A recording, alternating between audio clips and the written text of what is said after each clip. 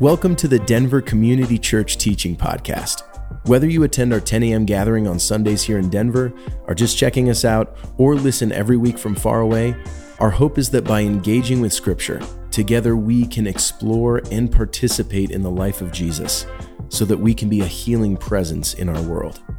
As you listen to this teaching, allow it to begin a conversation between you and God, you and the Bible, and you and your community. If you have any questions about DCC or this teaching, you can email us at info@denverchurch.org. To get connected or find out more about what's going on in and around our community, you can visit our website at denverchurch.org or download our app by searching Denver Community Church in the App Store.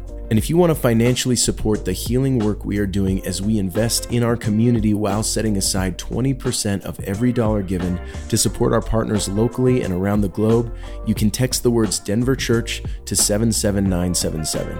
That's Denver Church to 77977.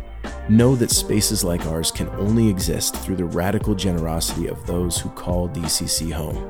Thank you for being here. Let's get to the teaching.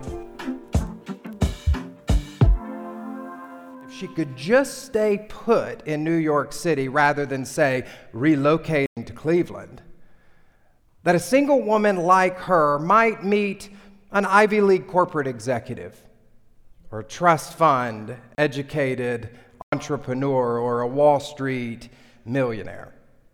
Or perhaps, she said, maybe she would befriend a well-to-do business person who would offer her a fancy, high-paying job, and she would class jump. Now, when many of us hear this story, when many of you hear this story, I know how you feel because it's the same way I felt. You're tempted to respond with disdain or judgment for such naked ambitions. But to borrow from one of the great philosophers of the late 20th century, Krusty the Clown, she's just saying the quiet part out loud. Because truth be told, a desire for status is one of the most human attributes there is. It is universal. When writer William Storr conducted a sweeping study of the mechanics of human societies across space and time, he concluded that status appeared to be the fundamental human desire. Humans survive by finding acceptance within supportive communities. We don't just want to belong, we need to belong. But whenever a community forms, its members naturally arrange themselves into a kind of hierarchy. And because these hierarchies themselves are invisible, we don't know precisely where other players sit in relation to us, but we can sense it.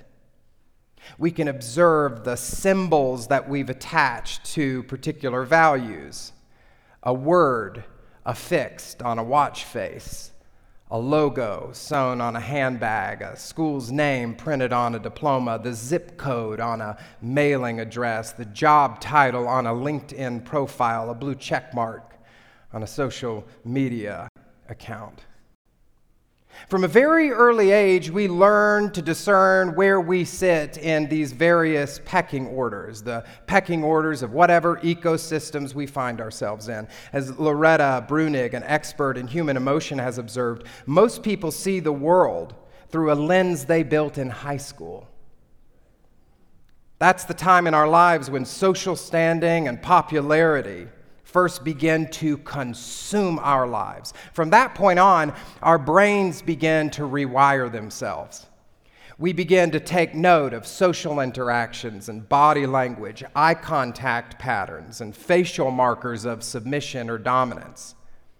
Then our brain begins to guide our decision-making, to raise our standing, by forming advantageous relationships, flattering status brokers, impressing gatekeepers, and we often do these things in imperceptibly subtle ways. Life is a game, Storr writes, a status game.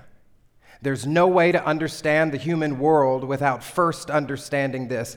Everyone alive is playing a game whose hidden rules are built into us and that silently direct our thoughts, our beliefs, our actions. The game is inside of us. The game is us. We can't help but play it. Your ambitions and desires and striving may take a different shape than my friends did. You may not be consciously aware of them, and if you are, you probably don't have the gall to say the quiet thing out loud. But in some way, in your own way, you too are playing a status game, and you keep playing it because the higher you rise, the more the system affords you benefits. Going all the way back to the Stone Age, higher status has always meant greater influence, access to a wider choice of mates, more security and resources for ourselves and our children. Status causes people to defer to us, to offer us respect or admiration or praise, allowing us to influence them in some way. It is better at the top of the ladder. We know this deep down in our bones, which is why status drives so many of the decisions we make, the habits we create. Status influences the way you talk, how you dress, how you show up in the workplace, how you express yourself on the internet. Now, I realize this is Denver, and many of you are perhaps one of those crunchy granola types. You prefer Patagonia puffers to luxury handbags, but that does not make you exempt. The status game can be played in so many ways. There are political games and corporate games and fashion games and legal games and social media games and race games and gender games and, of course, sports games. We're all fish, and this is our water. One of the problems with status games is how risky they are. Studies show that people who feel deprived of status or perceive themselves of being of low standing experience higher rates of anger, physical illness, anxiety, depression, even a higher risk of suicide. Our thirst for status and our fear of losing it actually denies us the possibility of reliable happiness. It can make us petty and hateful and aggressive and grandiose and racist and even delusional. But perhaps the worst part of status games is that they're unwinnable. There are no fixed rules. There's no definitive endpoint. The goal, which is just more status, is based on external markers of success and validation that are ever-changing and completely subjective. The moment you climb a rung, there's another one calling your name. The status game is driven by comparison and competition. The only way to establish a sense of superiority is to evaluate where you are in the system and then outperform others to advance yourself. In the Christian tradition, we've often talked about our desire for status in terms of pride. And the British writer C.S. Lewis described the mechanics of pride this way. He said, "Pride gets no pleasure out of having something, only of having more of it than the next person." We say that people are proud of being rich or clever or good looking, but they're not. They're only proud of being richer or cleverer or better looking than others, because if everybody else became equally rich or clever or good looking, there would be nothing to be proud about. Status games are self-perpetuating. They are never-ending because there will always be someone wealthier than you or smarter than you or more accomplished or more influential. The goalposts are ever and always moving down the field, and so here we are stuck in hell, you and me. Stuck in a world that values accomplishments and accolades in a society arranged into countless invisible hierarchies on a common quest, you and me, to climb higher and higher, spending our limited years on planet Earth pursuing more for the sake of more recognition, more approval, more titles, more wealth, more likes, more social influence, more external validation. So judge my friend from New York if you want to, but the truth is, you and I aren't so different from her after all. because we are all in our own unique ways being held hostage by status, chained to a never-ending treadmill that is draining us to the point of exhaustion, miserable, dissatisfied, disillusioned, disappointed, plagued by feelings of insecurity and worthlessness and never enoughness, because we are all trapped playing a game from which there is no possibility of escape. Or is there? Today's gospel story actually has a little something to say about this. In the lead up to Matthew's 18th chapter, Jesus and his disciples have taken their traveling gospel roadshow all over the countryside, and it has been quite a spectacle. At each stop, Jesus has healed the sick and fed the hungry, taught the curious, touched the open-hearted, and usually stirred up a little controversy before they moved on to the next town. But now their caravan has turned toward Jerusalem for the Passover celebration. And on this leg of the journey, Jesus has decided it's time to break some difficult news. Their roadshow, he said, has been a blast. But like all good things, it's coming to its end. Twice, Jesus tells them that he will suffer and die when they arrive in Jerusalem, which is undeniably sad because Jesus is their friend, and they do not want him to leave.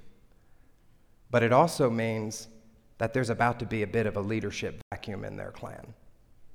As veterans of the status game, the disciples want to figure out their position in the pecking order and to know who will be in charge after Jesus is gone.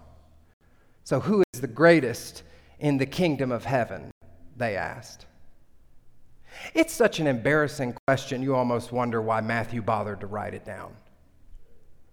But theologian Mary Hinkle Shore says the disciples sort of look like bickering siblings. She says they're graduate students comparing GRE scores. They're ministers discussing how many attend worship in their church each week. They're anyone who's ever written a memo containing the words measurable outcomes.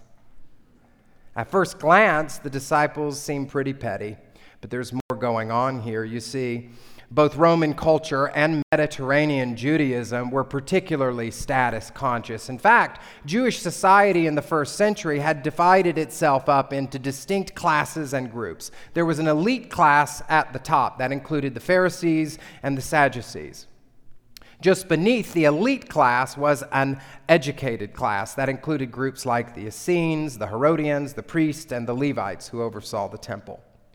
Below these two classes was everybody else, all the ordinary Jewish peasants and all manner of despised people, slaves and prostitutes and pariahs such as tax collectors, people believed to be demon-possessed. They all existed on the bottom rungs. Like us, the disciples have lived their entire lives in a class-aware culture where people are playing status games. And like us, they're not fully aware of conscious of it. Status is just part of the software that society has installed on their hard drives without ever asking permission.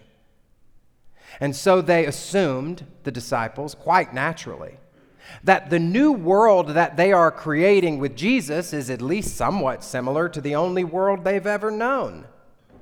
In Luke's version of this encounter, Jesus responds by saying, "In this world, the kings and great men lord their power over the people, but among you, it will be different.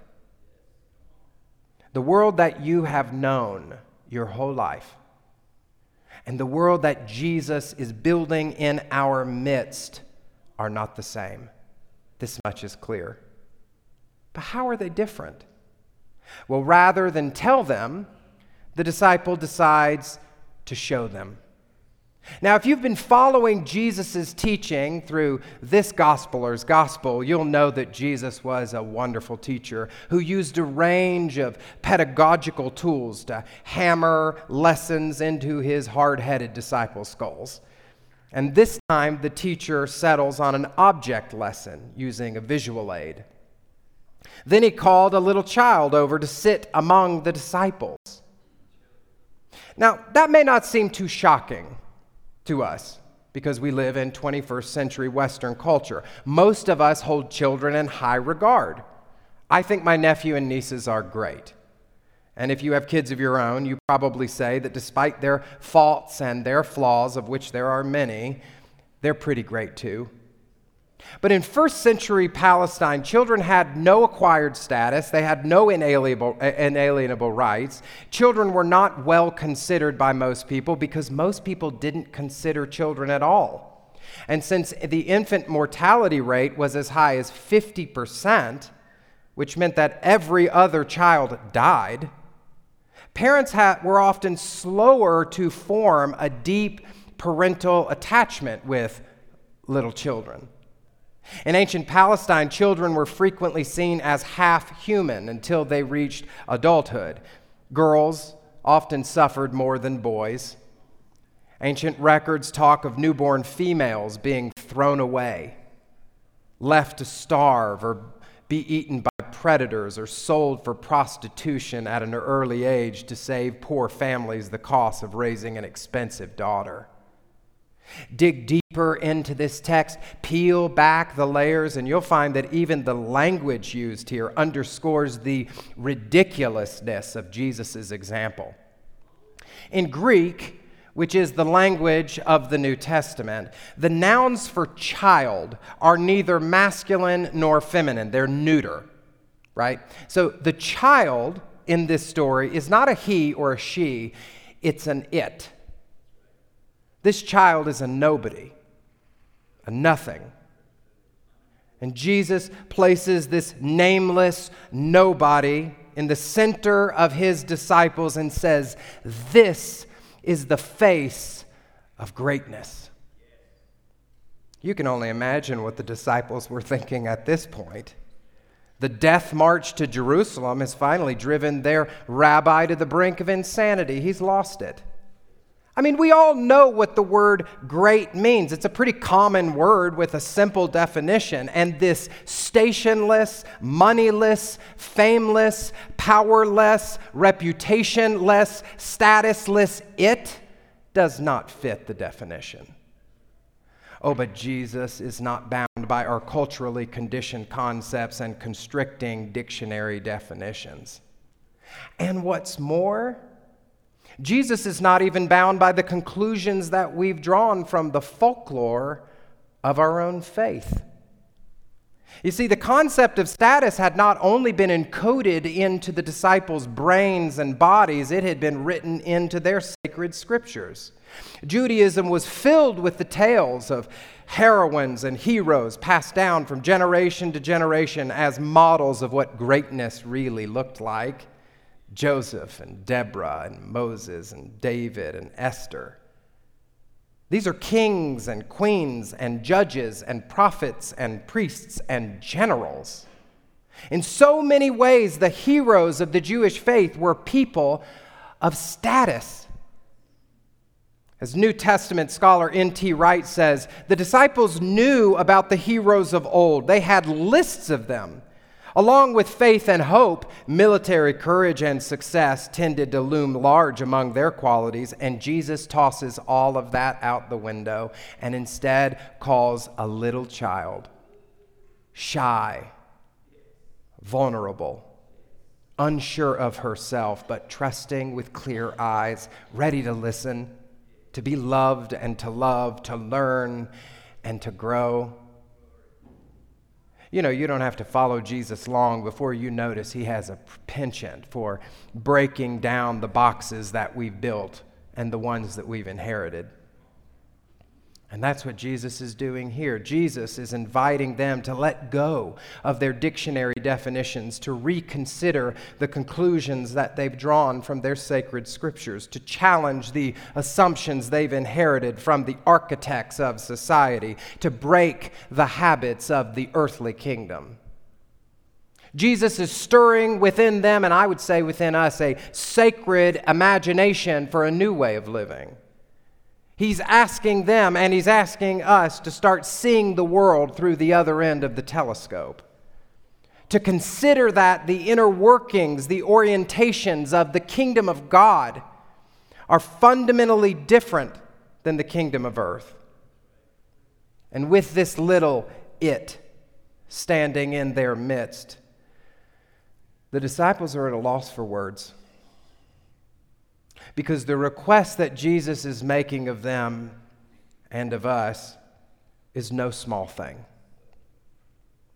I assure you, Jesus says, if you don't turn your lives around and become like this little child, you definitely will not enter the kingdom of heaven.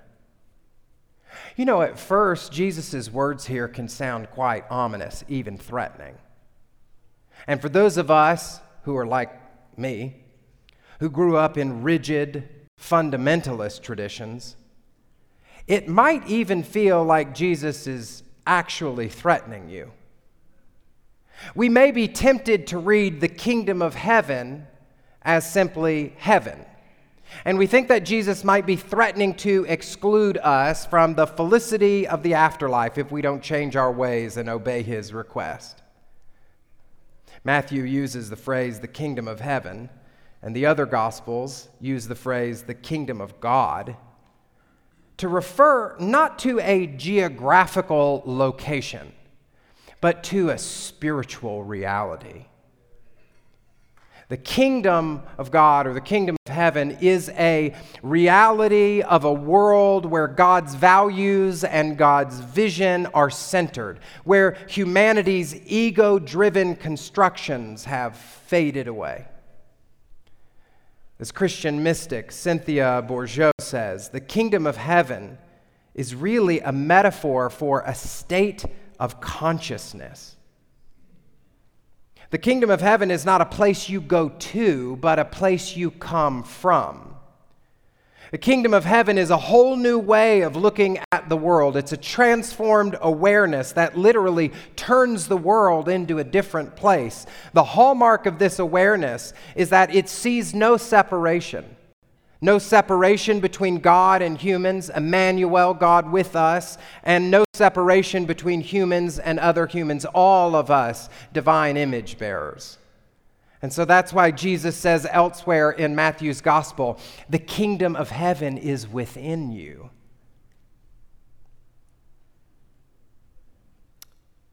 It's accessible to you in this moment, the kingdom, not just after you die. You just have to awaken to it. Awaken to the kingdom and watch the world transform. You see, Jesus isn't making a threat. Jesus is just telling us a God-honest truth. You will never find the peace that transcends understanding if you remained obsessed with your place in humanity's pecking order. It won't happen. You'll never find the path to almighty love if you're working overtime as a professional ladder climber. You'll never experience the joy of God's full embrace if you are consumed with comparing and competing and striving and performing and winning. That's just the truth. All the great spiritual traditions have actually come to this wisdom in their own way. If you were a Buddhist this morning, you'd know the story of Siddhartha, who came to be known as the Buddha. Legend has it that he was a prince striving to be a king. And then he walked out of his kingdom one day and he saw an old man and a sick man and a rotting corpse. And he knew what Solomon said, vanity. It's all vanity. And so he left it all. Leaving his kingdom behind, he meditated, legend has it, for 7 days, and at the end he came to a single conclusion. All suffering is striving. He knew, I think, what Jesus knew, although Jesus has his own answer to the same problem. Those who humble themselves and become like this little it will be the greatest in the kingdom of heaven. You know, the first time I encountered Jesus' words here, I assumed that what Jesus was calling for was a kind of divine reversal whereby we keep playing the game, but we just invert the rules. But I've come to realize in recent years that that way of seeing what Jesus is saying doesn't resolve the problem, it just remixes the problem. See, the most common status game is what Storr calls a success game, where status is awarded through achievement. But there are also what Storr calls virtue games, in which status is awarded to the most moral or good person. Status games are played by sports teams and corporations, but you will find virtue games being played in royal institutions and, wait for it, religious communities. In the latter, in virtue games, Storr says the goal is to achieve spiritual superiority. Virtue games are harder to spot unless you know what you're looking for. People who play virtue games may be less likely to brag about their wealth or their famous friends, but they're always telling stories about how they're becoming more generous and more caring and more compassionate and more Christ-like.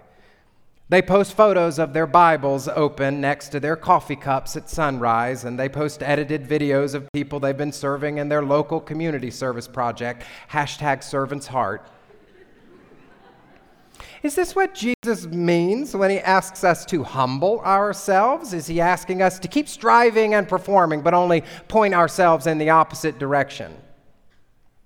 Christian writer Richard Foster once said that humility is one of those virtues that is never gained by seeking it, because the more we pursue it, the more distant it becomes. Pursuit of humility is only pride by a different name.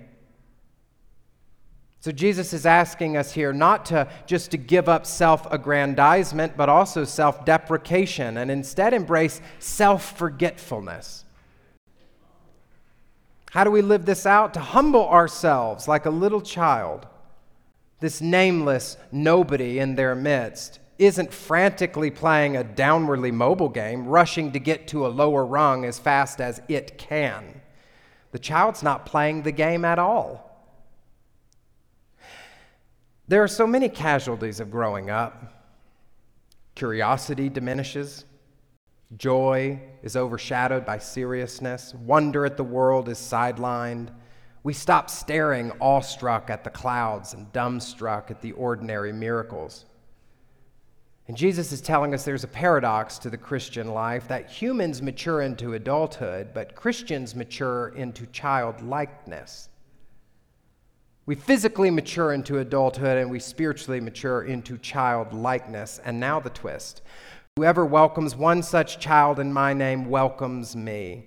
And he's telling us this, that the child in this object lesson is just a stand-in for the teacher himself.